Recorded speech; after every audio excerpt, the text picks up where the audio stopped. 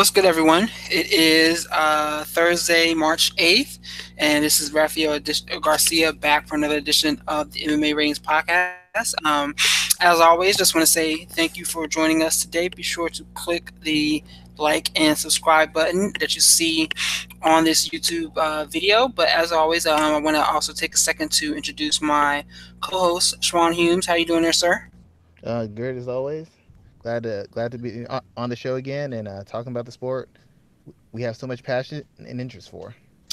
Definitely, man. Definitely that is 110% facts. Now, before we go any further, I'm just going to go ahead and say it. All week, all week, and I just listened to another podcast that I love and appreciate earlier today. People have been saying left and right that no one called Brian Ortega winning by first round finish. What do you got to say about that, Sean? I've been hearing the opposite. All the people who said that Edgar was gonna win, all of a sudden now were like, no, I called it that way. I knew that Ortega was a problem. I'm like, I didn't hear anybody saying that. I'm like, I didn't hear y'all saying that. Y'all said it was experience. Y'all said he was gonna take him down. Y'all said he was gonna outbox him, and it just didn't happen that way. And I ain't get no credit for it. I ain't get no love on Twitter. I ain't get no love in anywhere. Nobody's mentioning the fact that I called it. And I actually, on our show last week, I said that his stance improvement. He's got the jab. There's a chance he can finish him on the feet because Frankie's predictable. He runs in, and I said he can catch him with a counter hook. He can catch him with a counter uppercut, and he finished him with an uppercut. And I can't get no love. So I don't know what to say. So here's the thing, man. We're not gonna. I don't want to harp on this too much yet, but go back if you do not believe us. Go back, listen to our show at last Thursday. The evidence is there. The proof is there. Just click on the click on the video, hit play, and when you find out you were wrong, be sure that you hit that like and that subscribe button too while you're at it, because Schwan definitely called this last week, and I gotta tip my hat off to you. It was a risky call, but hey, you did the damn thing and you got it out. That's what I'm here for. I keep telling people they need to listen to the show and just be dropping this knowledge. I could be making people rich, but they don't want to hear it. It's all right though. It's all right. They'll come around So eventually. with that, man, let's go ahead and talk about what we have coming off of Saturday's show. I mean, we there were seven fighters who were in their 20s who won, and that's probably like the biggest storyline coming out of last weekend. That so many youthful fighters got the win on pay per view, and it wasn't a card that had a lot of fanfare. It didn't have a lot of attention coming into it, but I think it definitely delivered.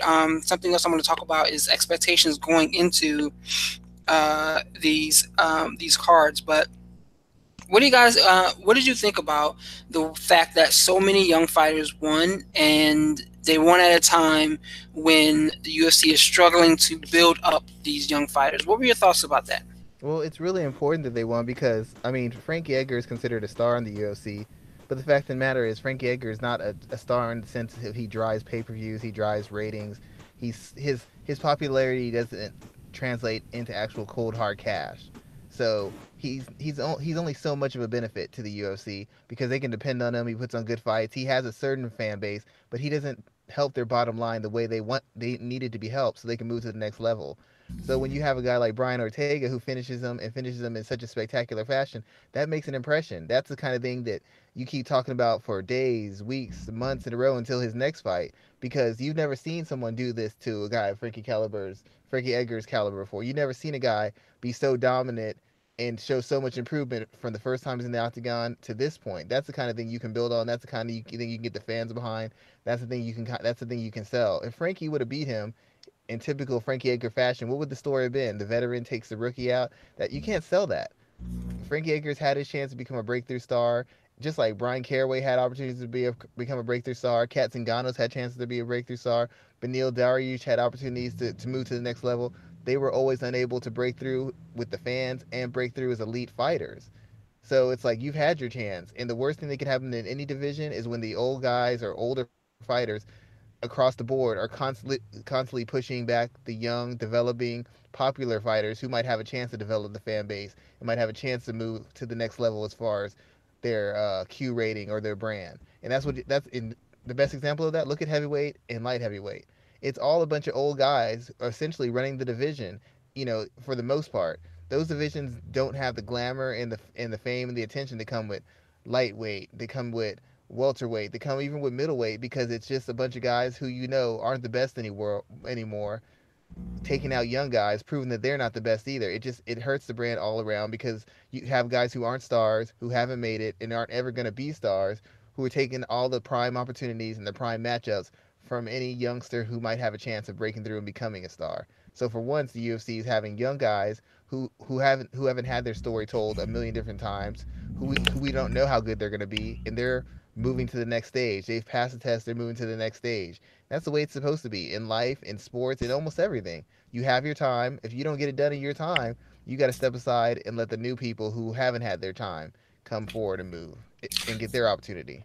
So let's talk about that next stage because, as I mentioned, 20, these 25, excuse me, these 20-year-olds pulled out key wins on Saturday, but we really don't know what the next stage is, and I'm using next stage in air quotes because it can go one or two different ways. These guys can, all of these men and women can go out there and they can lose their next fight. I don't think that's not the takeaway here. It's that aside from Brian or Ortega and probably Caitlin Vieira, because I think they defeated some very prominent, experienced veterans in the sport. The rest of that lot need to be brought up in a slow and patient manner. Especially Mackenzie Dern, and we're going to talk about that more later. But I think that that's what the UFC needs to look at next: bringing these guys and bringing these men and women up in a way that allows them to continue to grow without pushing too much on them too soon. Yes, I understand that the organization needs to make new stars, and they need to do so quick because they have to. They need revenue, and the way they make their revenue is by people sitting down, spending their money to watch these athletes compete. But they can't cut their nose off in spite of their face right now, not with such a crop of young talent coming up all at the same time. Well, the thing about it is, and this is one thing UFC has never learned from boxing. As we know, you know the heavyweight champion Deontay Wilder, correct? Correct. I saw him Yeah, kill Old Boy on Saturday. yeah. The first half of his career, like he was like 20 something fights into his career, and he's fighting guys who were straight bums. But they kept him fighting, they kept him active, they kept him in front of the cameras. And yeah, he was never a superstar, but people saw him getting knockouts. They had some idea of who he was, and he was getting a chance to work out all the kinks, his timing, his ring IQ, his technique, as he was facing guys who got a little bit better from each opponent, but really weren't guys who could really test him. So then when he eventually got his opportunity at a title, because at some point, basically what I'm saying is you have to move people correctly. You don't have to put them in with ranked guys. I don't care if the fighter demands a ranked person. I don't care if they're super popular. Their popularity does not benefit from them getting beaten within an inch of their life versus an opponent that they weren't ready for. You move them accordingly. You have them against people of different calibers, with specialties in different areas, that is going to help them develop their all-round game, help them discover what their game is and their identity as a fighter, help them work in all the things that they're weak in, all the things that they're maybe a little shaky in, so they can have a fleshed out, nuanced, layered, all-round game, so that when they are tested, when they are put in a bad spot, they are prepared to act and react accordingly. But with the UFC, and they've done this terribly. They've never been able to move a prospect because they always rush them too fast. Paige Van Zandt should never have fought Rose Namajunas that early. She should have been moved up to another middling kind of girl, another average kind of girl, and another average. She shouldn't have fought Rose until like another three fights down. She was not technically, nor physically, nor strategically skilled or prepared or refined enough to be fighting someone of that caliber. But they threw her in there because they're like, she's so popular, we need to justify her popularity. You don't have to justify anything to the fans. You run it like a business and run it professionally. If you had your own business, you don't go from serving 20 customers to 2,000 in a week. You can't maintain that kind of business. It's a undue stress that's going to sabotage your company's future. And what they keep doing is they keep trying to rush to grab the gold instead of rush across the tightrope to get to the gold instead of building a bridge. As long as you get to the gold, it doesn't matter. But you have to have a plan, you have to have a process, and you have to do it carefully because this isn't WWE, this isn't a movie. You don't know how things are going to go. You don't know what obstacles there's going to face unless you have to have them be as prepared as possible. Otherwise, they get exposed as a hype job, and that doesn't just hurt that one fighter. That hurts the next fighter you put the machine behind because they've already seen 3 or 4 hype jobs fail. So you tell me this next guy's the next guy, this next girl's the next girl who's going to be on top. Why do I believe you? I've seen the last 6, 7, 8, 9 girls or guys you told me who are going to be the future of the sport get smoked by a 15-11 middling club fighter, get submitted, get beaten up, get knocked out. So now I have no faith in your ability to assess talent. I have no faith in whoever you put the machine behind, which means even if you have a potential prospect, I'm not paying for them. I'm not buying into them because the last 3 or 4 prospects you told me were flops, they were fakes, they were frauds, and I'm not supporting that anymore. I'm making a stand. So they have to do it professionally. They have to do it methodically. But MMA has never learned how to do that. All they do is throw prospects to the lions and basically take away stars before they have a chance to be fully developed. And it's interesting because I was listening to a show this morning or this afternoon, and they were talking about the women's strawweight division and um, who can they put Dern against in the future, and the same should go for any of these prospects. The conversation needs to kind of be about who can we bring in to fight these athletes, not necessarily who's on the roster right now, but let's look around and see who can we bring in to compete against these men and women, and not make it like a death defying test right out the gate. Like if you look at someone like I got 2 names for Dern. I mean, Either like bring Mangana back or go with Kaylee Curran. She's like 1 in 5 in the UFC. they actually Great athlete. they just let Yeah, Caitlin Curran go. So I mean bring her back. they could do that.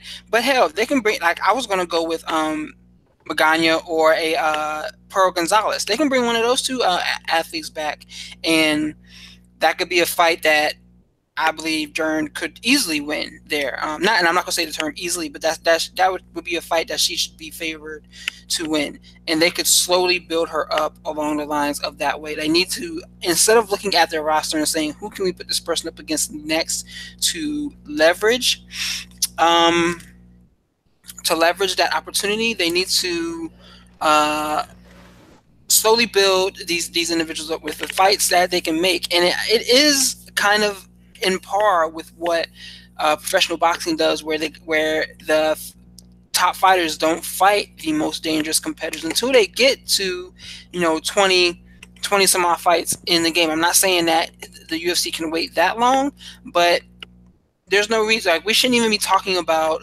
Mackenzie Dern fighting anyone within the top 15, especially not at strawweight, until what, in the next year at the most, 6 fights down the line, She five, she 6 fights. she depending on how she progresses, because if she's like O'Malley and she makes a huge leap, that's different. But I say 3 to 4 fights because the UFC's done. They did it with Roger. I know people, old school hardcore fans will know Roger Huerta. They had him in favorable matchups. He was coming into a star, and then they pushed him too far. They put him in a fight with the matchup did not play to his favor, and once he lost, he declined. Jessamine Duke, who came in with Ronda Rousey off that season of Tough, she should have went to Invicta and learned how to fight, learn how to be a pro, and manage her skill set. Our previous guest, Jason Adams, a manager, said he saw her. You see her in training; she was good, but there was a disconnect between the training and the legitimate fighting. And instead of putting her in with girls, because you can put a prospect in with somebody who can beat them, but you put them in with somebody who's going to out wrestle them or out grapple them, not someone who's going to beat them within an inch of their life or beat them into submission, because you're damaging them before they become fully formed. And if you do too much damage, they never form in the complete manner they need to be a legitimate fighter. So you match them with somebody who might submit him, who might out wrestle him, because that's not a bad loss to the fans. Oh, you got out wrestle, you just fix that skill. Oh, you got grappled, you just fix that skill. You get in a back and forth war and you get knocked out, or you have to have the ref pulled off you. Mentally, you might have damaged that fighter. They might never be able to recover, because getting knocked out in your 6th or 7th fight is different than getting knocked out in your 12th or 13th or 14th fight, when you got more experience, when you kind of gotten a grasp of what being a pro is, and you understand the limitations of yourself and of your game. They're just exposing these guys to the wrong kind, like you said before, they're giving them the wrong kind of threats. There's certain losses that are good losses that you learn from. There's certain losses that take something from the fighter and put a hard ceiling over them moving forward. Yeah, and I just don't. This is everyone's excited about UFC for the right reason right now. People are excited about the idea of what's Brian Ortega going to do next? Who should Sean O'Malley fight next? What about Mackenzie Dern? Like they're excited to look forward to these men and women fighting next. Compare that to the way people talk about Paige Van Zandt and Sage Northcutt. It's almost like a, oh my God, why is the UFC shoving these people down our throats? The narrative between the two are totally different, and I hope they learned enough from the way they pushed and promoted Paige and Sage in such a way that turned people off from them. Um, Sage someone is tried. starting to get a little bit. He's starting to get a little bit back though. He He's come is. back. He's put some wins together. Paige, on the other hand, she looks the same as she looked 3 years ago. And yet they still want to push her to the forefront. They want everyone to talk to her, and that's another conversation. But I definitely am pleased with what I saw on Saturday. I think it was a great card. Not a great card, but it was a card that I enjoyed watching from start to finish. It was definitely something, it was worth my time. And would like to see, I hope that we see something positive next from these prospects in the future. Before we continue on with UFC 222, we're going to come back to that during our recap portion of the show. Let's talk about some other news from this week. Did you see the Canelo Alvarez controversy surrounding his failed drug test leading into his May 5th rematch against Triple G? Yeah, I heard about it. It's bad on a lot of levels. A lot of levels. Why so? Let's talk about that. Well, you know that Canelo's like super rich. He owns ranches for one, and B, his trainers who've been training him, developed him as a fighter. They're both in that business, like butchers and processing meat and providing meat for stores and for people. Like that's their business. So how do you have one guy, people who own ranches, who deal with animals, who that's how they made the majority of their money in their life is doing that? How does that happen with all these people who are so invested in that line of work? You know, I mean, yeah. I Go mean, ahead. it's like you covering a grappler who was a fake black belt. The grappling thing's your world. You cover that. How did he fool you? That's supposed to be your thing. If he fooled me, that's possible. I'm not as in depth. I should know too, but that's your thing. Grappling's your thing. How did you not see this? He's a fake black belt. How did you not notice? I mean, that's what they do. That's what they've spent their life in. They deal in that ranches and animals and selling meat and slaughtering. That's what they do. So how did this slip through? Given what's on the line, given the money you have, given the resources you have, and the ways you make your money, how did this happen? It might have been an accident, but when you deal with that line of work, how do you let that accident happen? Good point. Because I mean, and God forbid, let's say he fights Golovkin and like he just he cold cocks him, knocks him out in a couple rounds, vicious knockout. I mean, it's all gonna come down on him. He's never gonna get away from this, whether it's an accident or not. This is something you just can't let happen, and it happened to him. And they can say it's a meet, and maybe it is, but it's just something that's gonna overshadow the fight, regardless of how it goes. Especially if he wins by some kind of knockout, or if his punches seem more powerful this time around. Well, let's It talk about that because do you think it will overshadow this weekend, or is it just going? Oh, not this weekend. Excuse me. When the fight occurs on May 5th, or is I mean, it's almost 2 months away. Is there enough doesn't time matter. that the story kind of dies out as the fight promotion grows? It will not matter. This will be something they mention the fight promotion. This will be mentioned repeatedly. I mean, like he got caught with Trace with enough in there, and they're saying it's tainted me, but the fight's still going on. I mean, Golovkin could pull out of the fight. He could really just end the fight right now because and nobody would question him because you don't. I mean, there's science and everything. I don't know the science of it, and I'm not saying I do know the science of it, but just the way it looks. It's just not a good look right now. It's like if you're a guy in Hollywood and someone accuses you of harassing a woman or trying to date a woman who doesn't have interest in you. That's that's no good right now. It's no good, period. But in this day and age, in this atmosphere, you can't be associated with that at all. You're gonna lose everything. You lose whatever job you have, lose whatever movie you have, lose whatever position you have. It's a wrap. Now Canelo's a big enough star. It's gonna over because he's such a big star. It's gonna overshadow the whole thing. He's like the biggest star to ever be in this position, and it might just be trace elements. It might just be an accident. But who's a bigger star than Canelo Alvarez? Like as far as popularity and money, who's been busted on some sort of performance enhancement or failed a drug test? John Jones is nowhere near this dude. This is essentially like if Conor McGregor got caught with PEDs. Hmm. You Well, know, I mean, yeah, I guess because if you look at Canelo's status in the sport right now, if he was to be caught with something like that, it would. but yeah, he was caught. I mean, that's not. Excuse me. Well, yeah, it does kind of have that type of negative connotation that he isn't the biggest star as Conor McGregor, but it's on their level. Like he's their Yeah, version of them right now. I mean, if Conor could not have fought Floyd, the only other person he could have made close to the money he made against Floyd would have been Canelo. Canelo's no worse than number three in combat sports, MMA and boxing. I'm not gonna argue that. You're This is right. the point. This is the point I always make.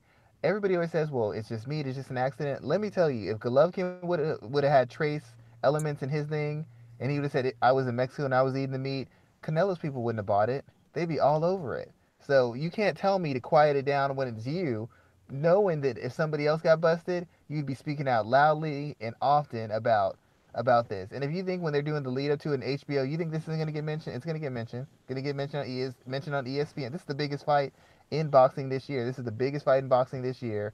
It's going to be mentioned all over the boxing broadcast. It's going to be mentioned on ESPN. It's going to be mentioned on MMA. It's going to be mentioned in the newspapers. It's going to be mentioned on all the blogs. It's the biggest news to hit combat sports right now. It's going to be mentioned all the way to the fight and after the fight. And if he scores a brutal knockout over Golovkin, who's never been stopped and never been dropped, and all of a sudden Canelo knocks him out, you can't tell me that's not going to be the first thing that crosses your mind. Like, he was nowhere near close to knocking him out before, and now he knocked him cold.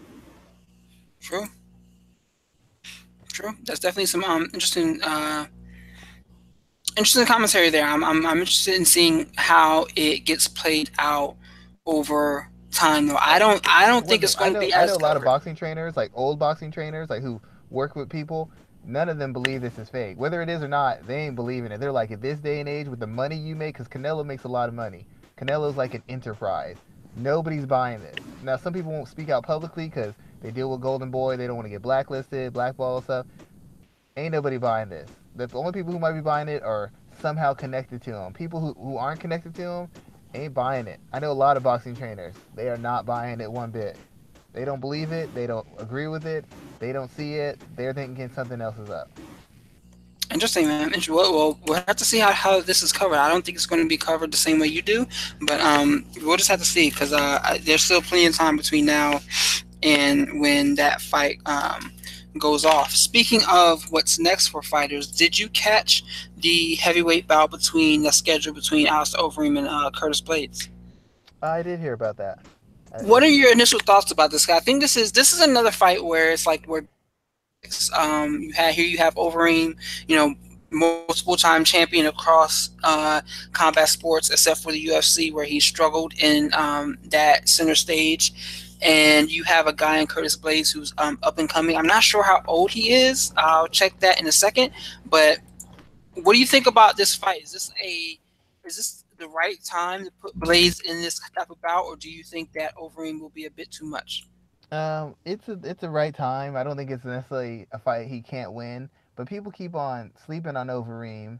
The fact of the matter is, as far as actual all-round skill sets, Overeem's still one of the very best, most technical heavyweights in the world. He's probably one of the better grapplers. He's not a natural wrestler, but he can get people down. He's probably, if not the top the top striker in heavyweight, he's no worse than second or third. He's got a really good all-round skill set, and he's been world class or close to elite for the majority of his career in kickboxing and mixed martial arts. And he's trained with some of the best camps, and he's shown some good poise and strategy and ability to adjust in a fight. He's not just some guy who got exposed in the UFC. He had some ups, he had some downs, but even in the fights he lost, he was showing you flashes of why he is who he is. Yeah, he got beat by Travis Brown, but let's not forget what he was doing to Travis Brown before Travis Brown landed that front kick. It wasn't like Hmm. Travis Brown just walked all over him. This is a tough matchup for Blades because unlike Mark Hunt, who's not very good at defending takedowns, who's not very good about getting up from takedowns, a guy who doesn't have any real threat off his back or in neutral positions or in grappling exchanges, Overeem can submit him. I know he hasn't done it in a while, but Overeem still is one of the better grapplers in mixed martial arts. His takedown defense isn't great, but given his size and his still impressive athleticism, he can defend takedowns. He's a good striker. He's got good speed. He can counter. He can lead a bit. He's got with the knees, the clinches. He can do the punches a little bit. He's probably the best kickboxer in the division. So it's not something. There's a clear path to beating over him. Yeah, his chin's a little suspect. Yeah, you wonder if he'll quit when he takes a certain amount of abuse. But if you just look at the skills and the experience he has on paper, this isn't an easy fight for Blades. And Blades isn't like Ngannou. He's not some dynamic athletic specimen. He's not a one punch knockout type guy. He's a grinder who roughs you up, who beats you up, out hustles you, and wears you down. And it's going to be hard to do that because Overeem can attack you from multiple layers.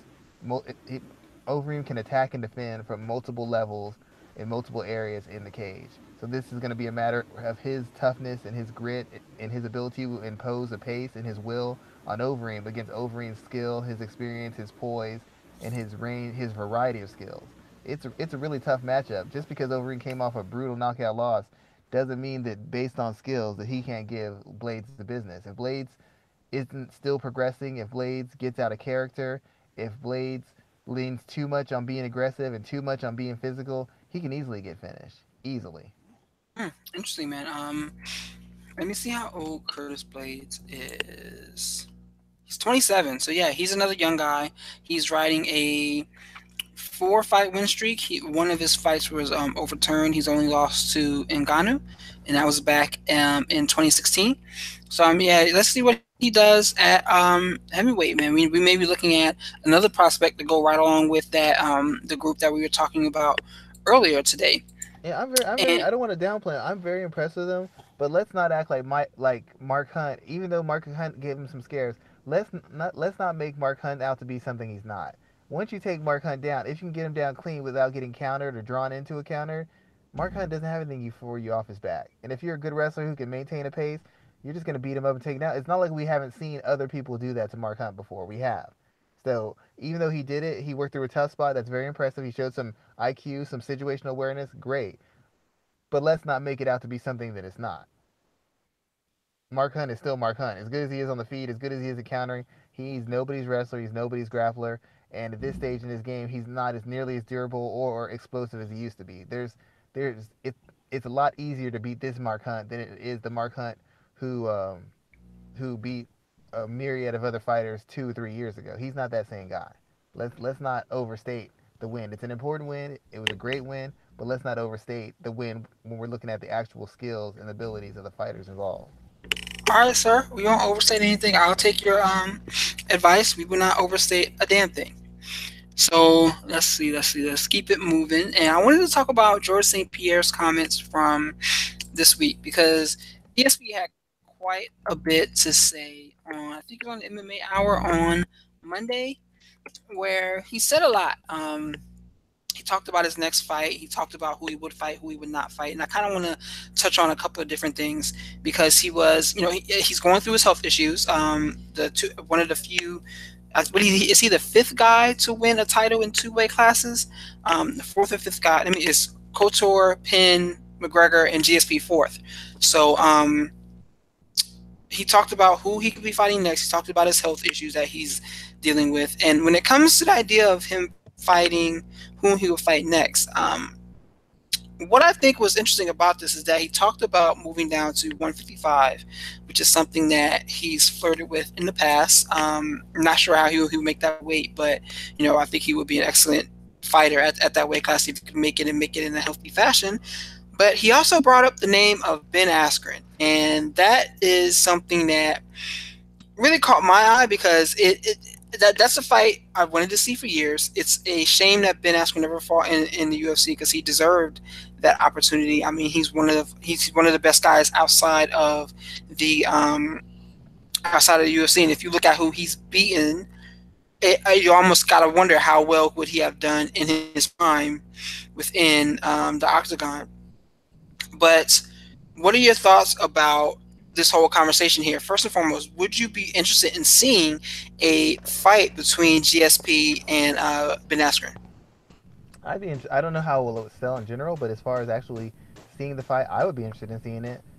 If no other reason, I've seen Askren with essentially a one-dimensional, one-note game shut down some very good, fairly, fairly wide-range skill fighters, and I'd be interested to see if he could do the same thing to GSP because I've always wondered. I'm like, yeah, he's doing this to this guy and that guy, but these guys don't have GSP's level of experience. They don't have his athleticism. They don't have his poise. They don't have his skill set.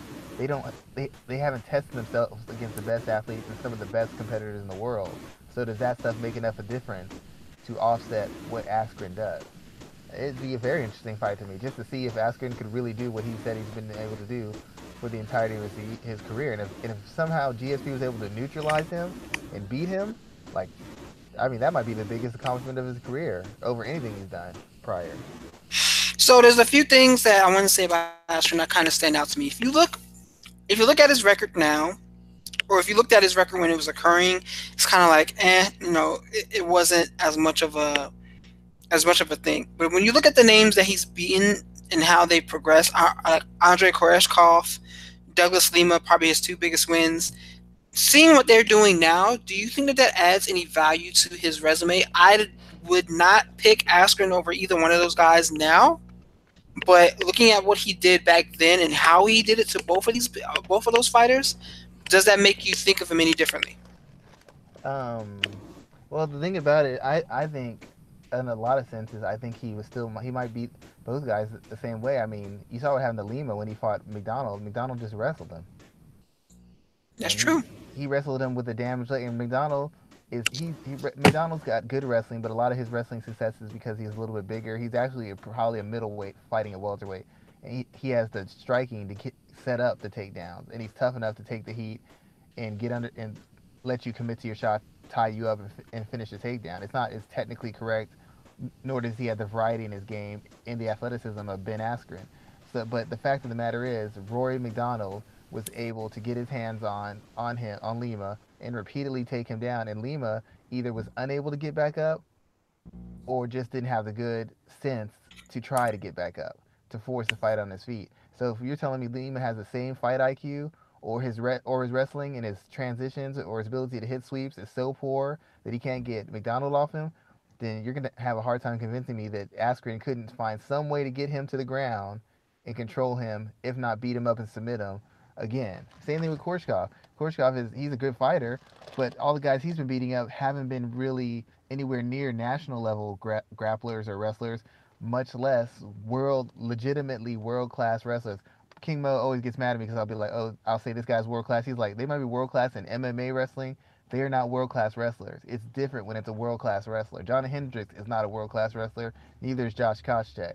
So these guys haven't beaten another world class wrestler, a guy who, if he gets his hands on you, takes you down left and right. I mean, Askren's almost like a less violent Khabib Nurmagomedov. I haven't seen anybody resist him or hold him down or shuck him off repeatedly. He gets his hands on you, eventually gets you down, and then he just roughs you up. I think he could do it to them again. I haven't seen them beat anybody who tells me differently. Okay, all right. So I'm not going to disagree with you there at all. He also had some pretty other intriguing comments when he talked about I think my biggest takeaway is I loved how he talked about him not being a fighter that Dana White could control. I think that that's the most important thing. I want to read the whole quote too as well. Let's see if I can find it. Let me see. Yeah, it always rubbed me the wrong way how, and I've talked to other fighters about this. I can't name their names. They probably just get ticked off of me, so I'm not gonna say their names. But they're like, I've had guys in my camps who literally will take less money and jump and do exactly what Dana go to this organization and get a couple wins, and they'll do whatever it takes to get that UFC on their back or get that UFC contract. And it's very concerning that people are putting their best interest, their health, and their financial health at risk just for an opportunity to have these letters on their shirt or on their contract. And it's like so many guys who are strong guys, good parents, good husbands, some of the most dangerous fighters in the world, people in the world, and this man who's not a fighter and isn't like some lifelong 30, 40, 60, 80 years of promoter, and they just do what he says without any sort of question or any sort of pushback. They just do what he says because he's connected to the UFC and they want to be a part of it. And a lot of fighters get concerned because they have these fighters who are willing to give up money and better opportunities and guaranteed checks and fights just to be a part of the UFC. And it's always rubbed me the way wrong the way he talks to people and he bullies them to an extent. And it's always appealed to me that Ben Askren said, you know what, you want me to go over here and fight? I'm not doing that. I'm doing what I want. And whether I get in or not, I'm just gonna live my life the way I want. I'm gonna compete the way I want. And either you're gonna bring me in because I'm the best, or you're just not gonna bring me in. But I'm not gonna let you intimidate me and dictate how I live my life. Yeah, that's definitely kind of how it went down, and we're looking at a situation where there are hurdles that would kind of jump through having this causing that fight to happen between Askren and GSP. But I love the fact that these are two men that have openly defied, and I hate to use the term defied him, but have openly worked against what he's wanted. Like they put their interests in front of his own, in front of the organization as a whole first, and that has some dangerous precedents, because if everyone started doing that, there would be some problems. But Well, they'd be it's problems for interesting. them. It'd be actually better for the fighters. It would be better for the fighters, yes, but it wouldn't be better for the fans. But again, I always believe fighters should put themselves first. But that's neither here nor there. That's not the conversation right now. I find it very interesting that GSP was willing to take a stand and say what he had to say, and just kind of make it known, like, hey, I'm doing what's best for me first and foremost, and I'm making that clear. I feel like in the past, I feel like he's always done that, but he just hasn't been open about talking about it. And now seeing him talk about it makes it much more intriguing and much more relevant, I think, in this day and age. Yeah, you have to. I mean, the best thing about it is he came in and he won. That's the most important thing because if he lost, the UFC always has guys on the losing streaks who are about to get cut, and then they start talking. He's on a high. He won the middleweight championship in a spectacular fashion. And then he got all the goodwill of giving the belt up so that he wouldn't hold up the division. So he's really on a high, and he doesn't have to have these conversations. He doesn't have to take these stands, and yet he's here taking them. I mean, he doesn't. The fact that he's mentioning Ben Askren is a huge favor to Ben Askren. GSP's legacy is made, whether he beats Ben Askren or not. His legacy is made. The only person this really benefits would be Askren, because there's so many questions about what kind of fighter he is and what could he have done and what could he have not have done. GSP's already he's a made man in mixed martial arts. He's super rich, he's super well known, and he's considered the cleanest and most dominant athlete in the sport. There's nothing that's gonna hurt him or really benefit him. The fact that he's mentioning Ben Askren shows what kind of martial artist he is, because he recognizes the competition and the threat, and it shows what kind of person he is, because he's given Ben Askren more run and respect than any other welterweight champion or any other fighter from the UFC has ever given him by actually saying his name and talking about fighting him. That's a huge sign of respect, and that does nothing but help Ben Askren in having leverage and in any opportunities he might have with the UFC. That does it for him. GSP's helped him out, and maybe Ben Askren won't see it like that, but essentially GSP could have said who, Ben what, but no, he said Ben Askren. That's a challenge I'm interested in taking, and that's only going to help Ben Askren's cause. Yeah, I'm definitely agreeing with you on that point. I want to go ahead and jump into the conversation about UFC 222. We got a recap to kind of look at and look back at this card as a whole. And I want to start with the main event. We didn't talk about this earlier, where Chris Cyborg stopped Yana Kutsukaya in was it the first round? I don't even remember, dude. I remember watching. In the first round. I remember watching the main event and like not watching it at the same time, if that makes any sense. What did you think about this fight between these two ladies, and were you surprised, for lack of a better term, of what occurred? I wasn't surprised. Even with the takedown, I wasn't really surprised by that. I figured that Jackson Wink had what what Evinger did with Cyborg. They saw what Cyborg did with Holm. They knew Cyborg was going to come in pressuring, looking to land that counter right hand over the jab or over those front kicks, teep kicks, whatever she was using, draw them out, counter heavy over it. So when she took her down for a brief second and went to her back, that didn't shock me. Some people were like, "Oh, we might have a fight," but as I said before last week, Yana is a better all-round mixed martial artist. She may not be as tough as Holly, as great an athlete, or throw out as much volume, or be as elusive as Holly, but she can actually threaten in multiple areas. Holly was never going to be a threat to take anybody down and submit somebody. So when she went for that, it made sense to me because Cyborg's not going to expect a shot, and Cyborg can be taken down because she pressures so heavily, especially when she's pressured and looking to counter. You can take her down, so she did, and she had a brief moment, but the simple fact of the matter is, Cyborg's almost like Mike Tyson now. These girls are really afraid to commit to anything, even when they're throwing punches. Holly wasn't, but a lot of these girls are afraid to commit to shots. They're afraid to commit to clinches. They're afraid to commit to countering her or leading with their own offense because they know when Cyborg hits you, you stay hit. They know if Cyborg gets her hands on you, she's going to throw you into the cage. She's going to toss you around. She's going to start landing knees to your gut and beating you up and embarrassing you. So a lot of girls fight. I won't say they're scared. It seems like they're fighting scared. It seems like they're excessively nervous and they can't execute. You see them being extra flinchy. I've never seen Evander flinch that much in a fight. And Evander's a veteran. I saw Yana kind of flinchy and jumpy the minute she got touched. She was just she just seemed a little scared. And if you're fighting scared and you're fighting nervous, you can't execute the way you want to execute. I felt that she could put on a better performance, lasted a little bit longer given her length and some of her offensive skills. But the fact of the matter is, she didn't seem very confident in herself. She didn't seem very committed to it, and Cyborg was all in, and she was looking to kill, and that's what happened. So so actually, there's been some interesting news that came out because so after UFC 222, Dana White said that the fight to make is between Cyborg and Nunes, that he was going to take the proposed title shot from Raquel Pennington and book that bout between the two Brazilian women. However, it was announced today that Nunes and Pennington are the main event for UFC 224, which I believe is in Rio. So what do you think about this, Schwan? Do they take that fight from Pennington and build the super fight now while they have the opportunity to? Or knowing that Cyborg only has 2 more fights left on her deal, do they have her fight Megan Anderson and maybe put her on the shelf for a little while and maybe see if Nunes comes out the win and make that her last contracted fight? Or do they go some other route? I really don't. I don't know that the Anderson fight really appeals to anybody. I mean, she's a legitimate featherweight, but she hasn't fought in what, a year? Close to a year now? I think it appeals to like hardcore because you haven't even seen Megan Anderson featured on any UFC promotions at all. So it's almost as if like the hardcores may know who she is, but their pay-per-view buying fan base may not. Yeah, but that's what I'm saying. Like, the hardcores are going to pay to see, because Cyborg is so dominant and so impressive, the hardcores are going to tune in to see her regardless of who she fights.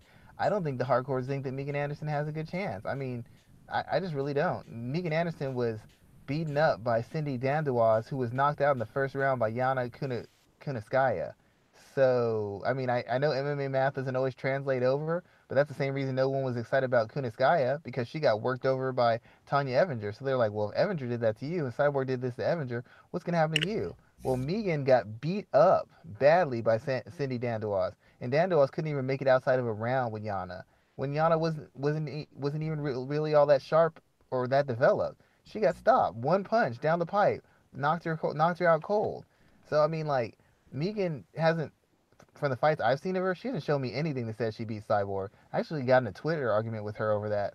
I was like, I don't know what holes you see or what flaws you see. You can't exploit them based on what I've seen. You can't exploit them. It's not an exciting fight to me. She doesn't have a fan base. She hasn't fought in almost a year. I don't think hardcores are particularly interested in it outside of her being a legitimate featherweight. The Nunes fight would be interesting because Nunes is a top-end athlete. Nunes has fought often. She's dominated her division, and she's shown dynamic athleticism and power. So that might appeal because we haven't seen Cyborg in with an athlete who generates as much power and has comparable athleticism in theory. Nunes has comparable athleticism. That's what makes that fight interesting. But the fight with Anderson, I mean, you could make the fight with Anderson. I don't know that anybody cares outside of just seeing her fight a legitimate featherweight, but she was fighting featherweights in Invicta and nobody cares. So why are they going to care now for her to fight a no-name, fairly unaccomplished featherweight? I'm not going to disagree with you there at all. I think personally that the plan is that they have Cyborg fight Nunes. If she comes out victorious, they book that.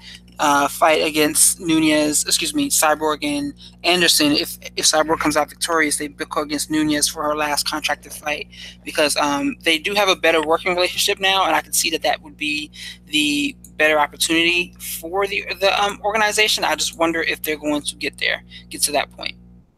I don't know. She might not have the belt because I mean, quite honest, Pennington's a real tough matchup for her. There's a 50-50 chance she don't have the belt and she doesn't get that Cyborg fight. And just to remind you, she could have had that Cyborg fight earlier. Remember she said, I don't want to fight Cyborg, I'm not ready for her. She could have that Cyborg fight like a year ago. They needed someone to fight Cyborg. They were looking for someone to fight Cyborg. And Nunes said she did not want to fight Cyborg or she wasn't ready or she was defending her belt, whatever she said. The fact is she could have had that fight a year ago and she didn't want it.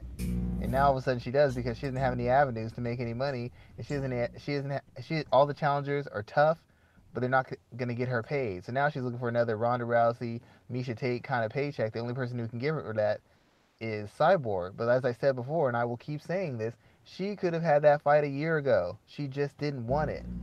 Now all of a sudden she wants it, and the UFC ain't giving it to her right away, and I don't think they should either. It, I mean, if I'm her management, I try to finagle my way out of it. But the fact of the matter is that the fight was on the table for her about a year ago. She didn't want it, so now the UFC is going about their business, and she's gonna have to beat Pennington to get to the Cyborg, and she's gonna have to make it look impressive for people to buy into the fact that she could be Cyborg. If she barely squeaks by Pennington, that's not gonna cut it, and if she loses to Pennington, that's not gonna cut it either.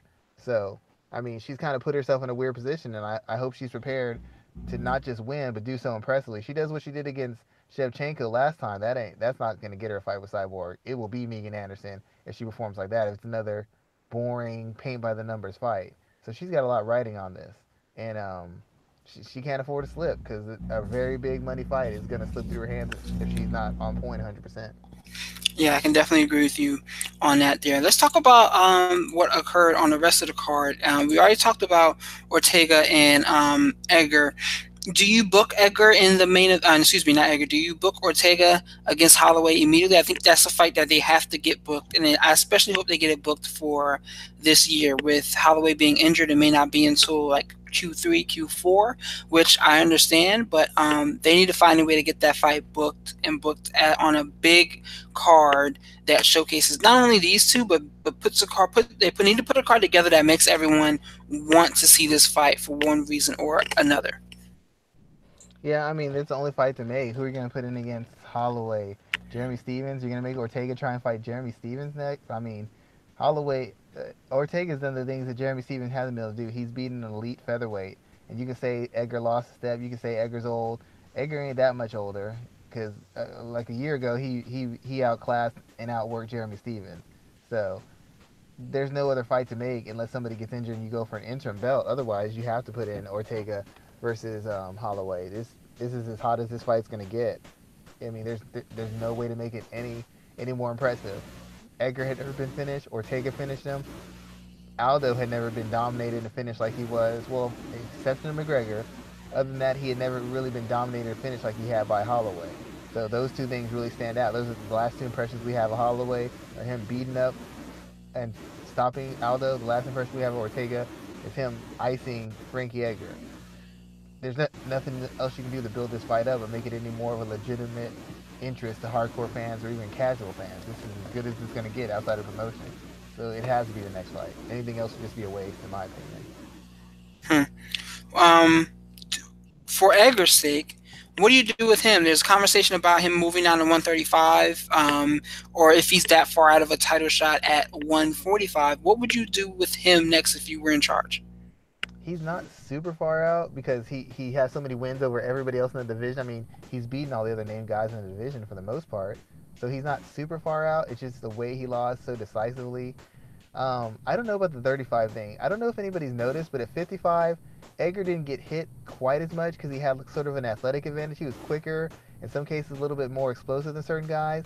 Since he's gotten to 45, guys have been able to keep up with his stamina. Guys have been able to keep up with his movement and his speed. He's gotten hit a lot, and I said this last week, by less than stellar strikers because he no longer has that quickness advantage. He no longer has that cardio and agility advantage. It went away. At a lower weight, when you drop weight, you have more an advantage in durability and physicality and power, but you lose your advantages in quickness, agility, and explosiveness and overall athleticism. His athleticism doesn't stand out at 45. Not among the elite, it doesn't. And if he goes into 35, I'm not saying he can't compete it there. He'd be probably bigger, stronger, be able to handle his in wrestling exchanges. He'd probably be able to do a little bit more damage with his punches because he's beating people up at lower weights, and he didn't do that really in lightweight. But once again, he'd be with guys who are a little bit faster, younger, quicker, and in a lot of cases, way more skilled than the guys he's been facing at 45. I don't know that that's a good look for him. I mean, there's guys he can beat at 35, but I don't know if he can make the weight and be the same guy, and he's already lost a step to me. So if he's already lost a step and the weight cut is tough, that's another step he lost against a bunch of guys who work at a very high pace and are very offensively minded. I mean, Cody Garbrandt puts a fist in his face. That's a bad night. T.J. Dillashaw puts a fist in his face. That's a bad night. John Dodson isn't who he used to be, but he's still more athletic than Frankie Edgar, and he lands clean on him. John Lineker, I mean, he could beat all these guys, but in the same instance, these guys would have an athletic advantage over him that'd be hard for him, for his style of fighting, to work at 100% effectiveness. I think he should just take another fight. I think he should take some time off. They should give him a tough but winnable fight, see how he feels, see how he holds up, and then after that, you move to the next stage. I don't think you throw him in with another big name right away. I don't think you throw him in with a big puncher or a dangerous fighter. I think you let him feel it out, see how he recovers, give him a chance to recover, work on some new things, and be in a fight that isn't a risk for him to lose consciousness in. And on a side note, if McGregor was legitimate about that fight, the UFC did Frankie hella dirty by not letting him take that fight from McGregor. That could have been a cash out fight. You saw what he did for Alvarez and Diaz, and if McGregor said, "I want that fight," I don't care if it's at 165, I don't care if it's 155. It was the UFC's responsibility to look out for the fighter who's been nothing but a company man and get him his money. They had a chance to get him paid, and if Conor McGregor was 100% legitimate about that, it was their responsibility to explore that, to get that man paid for the time, effort, energy he's put into two divisions for y'all. And if he was legitimate and the UFC didn't explore it, UFC failed him. He was not rewarded for the work he's done for them. And that should let every fighter who's younger know they don't give a damn about you, dude. You can sacrifice, you could get up a title shot, you can fight the most dangerous guy in division, and they have a chance to get you paid by fighting the biggest name in combat sports, and they say, nah, it's just too much trouble. It's not too much trouble. Not for Frankie, it wouldn't have been. On sponsorships alone, he would have got paid. And they just did him dirty, and I hope other fighters take note of this. I hope they really pay close attention and take note of this. So, what would be, man? What would that mean if you think about Edgar's legacy, and then if you saw him move down to 125 or 135 and getting finished by guys down there, like that would be amazing. I don't know if I agree with him making that move or not. I think it would be interesting. I think it would be more interesting if he had opportunity to become the featherweight champion, won that title, and then moved down to 135 to be the first man to hold 3 titles in 3 divisions. I think that's a different storyline. But moving down again for another shot at another title because he didn't win one where he was, I don't feel so great about that story. Yeah, I don't think he has any chance of getting a title at that stage. I'm pretty sure he's not going to get it at 45. He's coming in the last year or two of his career, and he gave it a shot. The best thing he can hope for is if he can luck into a title shot like Bisping, or he can luck into a payday. But I don't see either one of those things happening right now. Yeah, I can definitely agree with you there on that. Let's talk about O'Malley and Turkmentan. Sean O'Malley got up a big win. He was hurt. It looked like a situation where if the ref saw how bad he was hurt, it could have actually gone the other direction. But no, he still gets a win, and he has a very special moment when he's talking to Joe Rogan right there on his back. What are your thoughts about what you saw from Sean O'Malley on Saturday? I thought he put on a good performance. I mean, it's what I expected. He's the better athlete. He's the better striker. He's the better fighter, and he put on a good performance, and he improved greatly. It's kind of disappointing that Turkmentan kind of underperformed and kind of got exposed a little bit, but that's just part of the fight game. Do you see Sean O'Malley being someone as a prospect that continues to grow and that we look forward to seeing in the future, or what do you think his ceiling is? I think he could be a legitimate contender. He might be able to get to a championship if they move him correctly. He's super athletic. He's tough, and he's got a natural feel for the game. Like his ability to manipulate his distance, to pick his shots, place his shots, and use a variety of shots is it's really elite. And he showed a little bit of a lack of poise when he fought Tyrion Ware. He kind of blew his load. He got tired. He got gas, and he put himself in a position to be finished. In this fight, he never did that. It was controlled aggression. It was consistency and volume, but it was controlled aggression. It was well set up. He wasn't ever just trying to overwhelm him. He was just trying to out athlete. He was thinking in there, and he was making adjustments, and he was manipulating the distance and the timing and the range to take apart a guy who's a very good counterpuncher and a very good athlete in himself. He showed a lot of natural talent. He showed a lot of IQ and awareness, and that's the thing you want to see in fighters. There's lots of physically talented fighters who fight very stupid and are very unaware. He's not one of those guys. I really think he could be a title contender in the next 2 to 3 years. I wouldn't be in any rush to move him. I'd be trying to give him like 2, 3 fights a year, maybe 2 fights a year, and have him slowly move him up as far as the caliber of talent and the caliber of fighter he's fighting. Yeah, I think he won me over too, especially with his lead up in the fight week. I think he carried himself very well. He looked interesting. He looked like a different type of storyline He needs than to work on his most defense. of He's the others. gonna That get he knocked out does. if he keeps being so wide. That he does. I definitely do agree with that. Let's talk about Ketlin Vieira though, because she's someone who's not getting as much attention. Maybe because she didn't have such of a as much of a sexy win over Kat Zingano, but she hasn't lost. She's undefeated, and she's running through a division that doesn't have a lot of contenders. Do you put her right behind Rocco Pennington as the next contender at 135? No, I'd probably have to see her at the. I want her. I think I'd want her to fight Marion Renault because she fought Sarah McMahon. And Sarah McMahon's not a real MMA fighter. She's a wrestler who does MMA. She is terrible IQ. She's not a threat on the feet, and she's kind of a front runner. She fought Kat Zingano, who's only fought twice in the past 2 or 3 years. I don't know how she's ranked in the top 10. The reason she's not getting more play for her win is because Kat Zingano's really been a non-factor in bantamweight. She hasn't fought consistently in years. And the last 2 times she fought, she got finished in like what 15 seconds versus Rousey, and then got out wrestled and outworked by Juliana Pena. So I mean, there was no hype coming off it, and she hadn't been active, and she only fights once a year. There was nothing to really build any sexiness off of the fight. I mean, Kat Zingano's been a historically flawed fighter. She's not good defensively. She's kind of a front runner.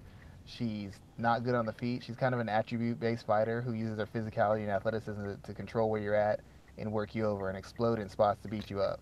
She's never been very technical. I hate to keep saying this like that because I'm a Misha Tate fan, but Misha Tate was ragdolling her. Misha Tate shouldn't ragdoll anybody. She was knocking her around, beating her up on the feet, throwing her down.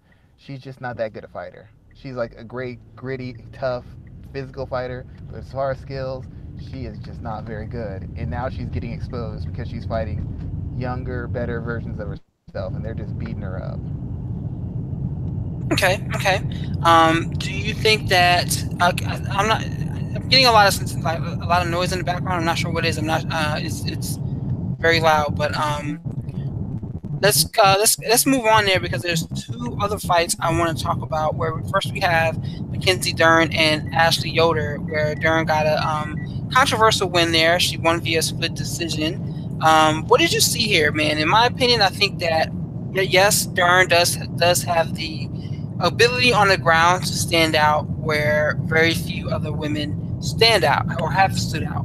But she struggles to get the fight down to the floor. She doesn't have great stand up, and she does not have the type of takedowns that I think that are most adequate for MMA. Jiu-jitsu takedowns work in jiu-jitsu tournaments when people are okay being on the ground, but when you have someone that's so readily active and available to try to stop you from taking them down, it's something totally different. And I think that's what we saw with Ashley Yoder here. It's something that looked very different, and I'm not so surprised we saw what we saw.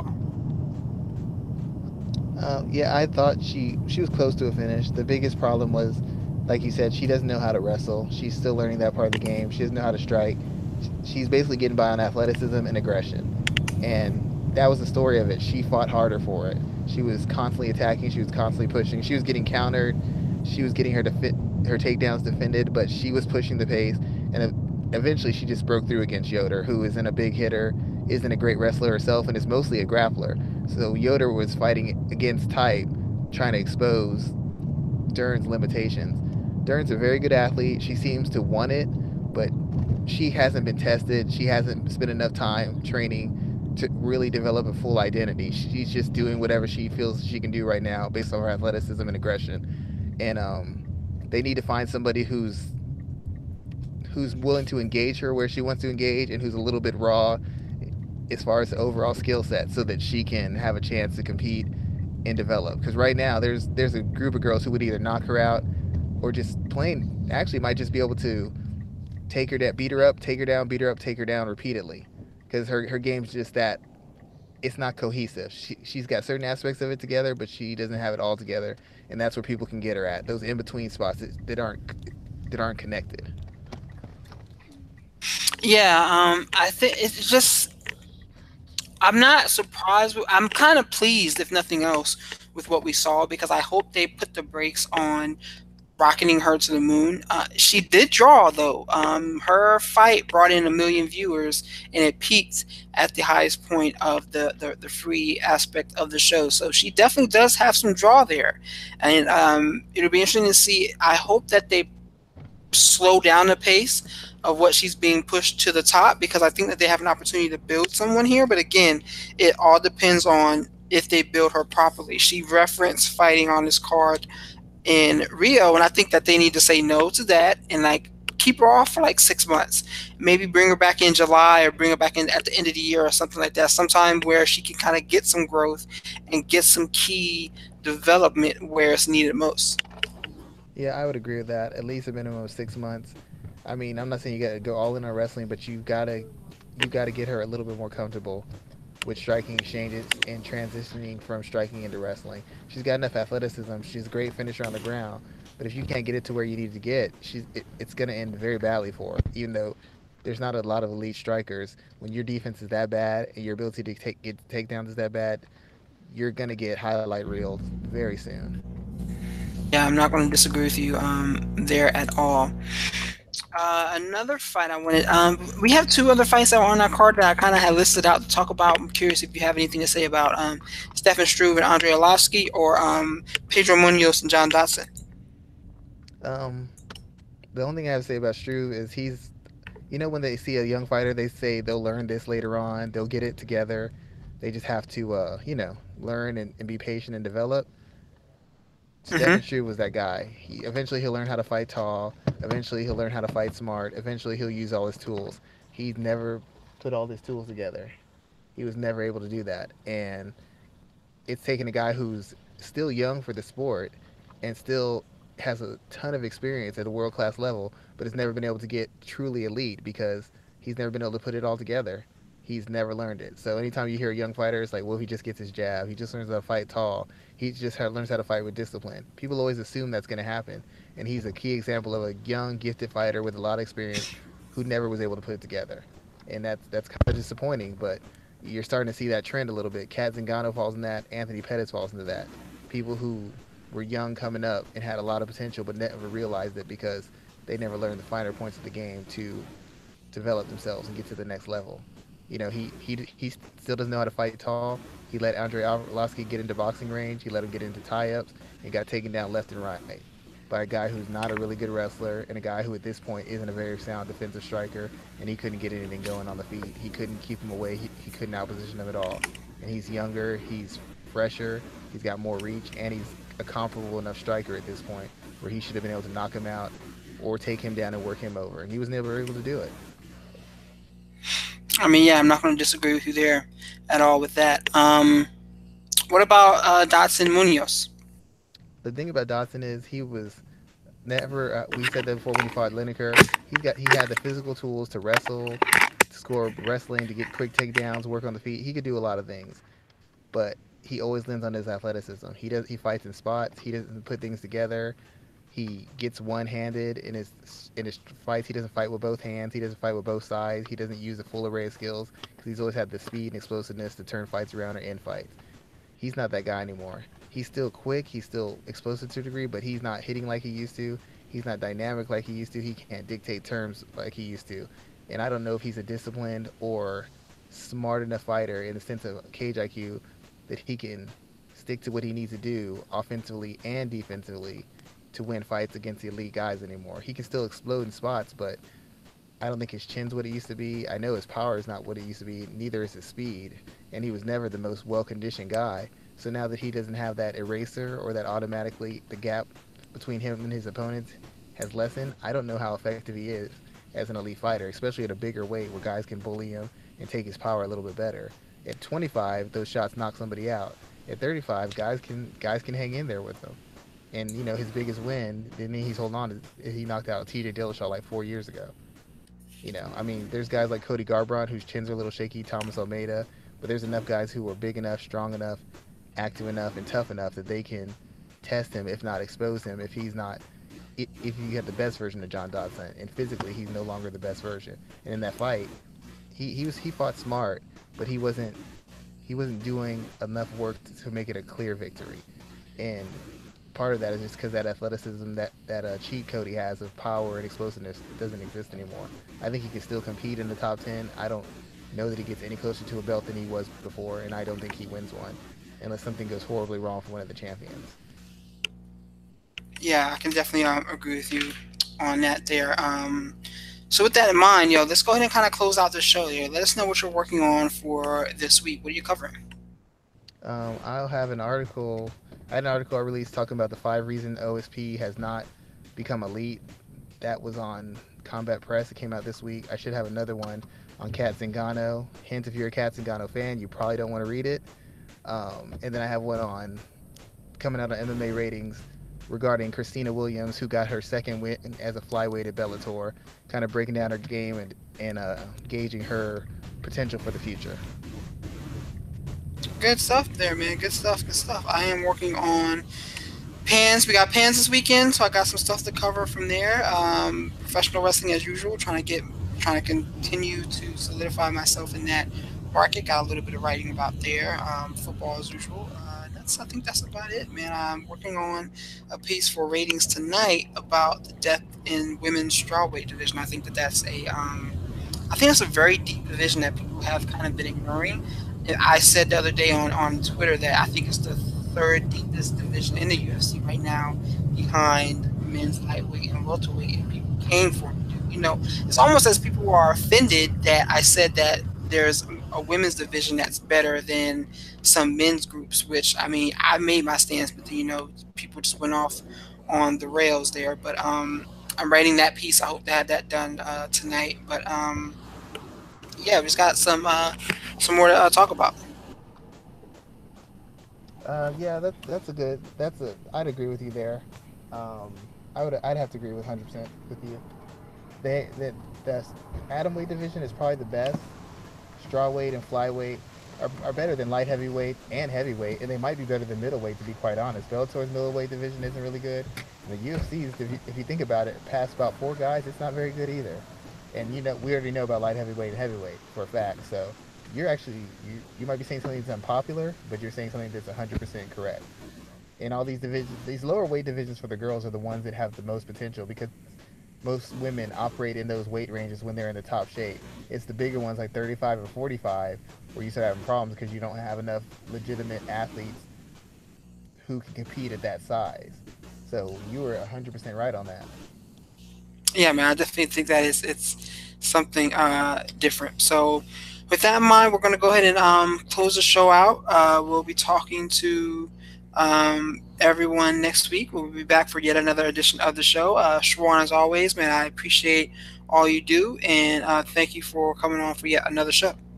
Yeah, I appreciate you too, man. Thank you very much for having me at Forum. I know I just hope that I don't ever say anything to get you in trouble, because I tend to go on these little rants, and I know people don't always like them. Like I said, I'm always just stating the facts as I see them. When I do the tape research, I talk to other fighters. I'm just telling you what other fighters, other coaches have told me, and I'm telling you what I've seen for myself. So it's not anything personal against any fighter or anybody's career. You can always prove me wrong, but going out and win. But I got to tell you how I see it. That's my job. That's what I'm supposed to do. And Rafael allows me a platform to do that. And he reins me in when I need to. Every once in a while, he'll tell me, "Don't maybe come down to Texas and choke you out," because I will do it. You might got a jab, but you ain't got that dope. You ain't got that sprawl game. I'll submit you in a second, and I just back off. But Ha.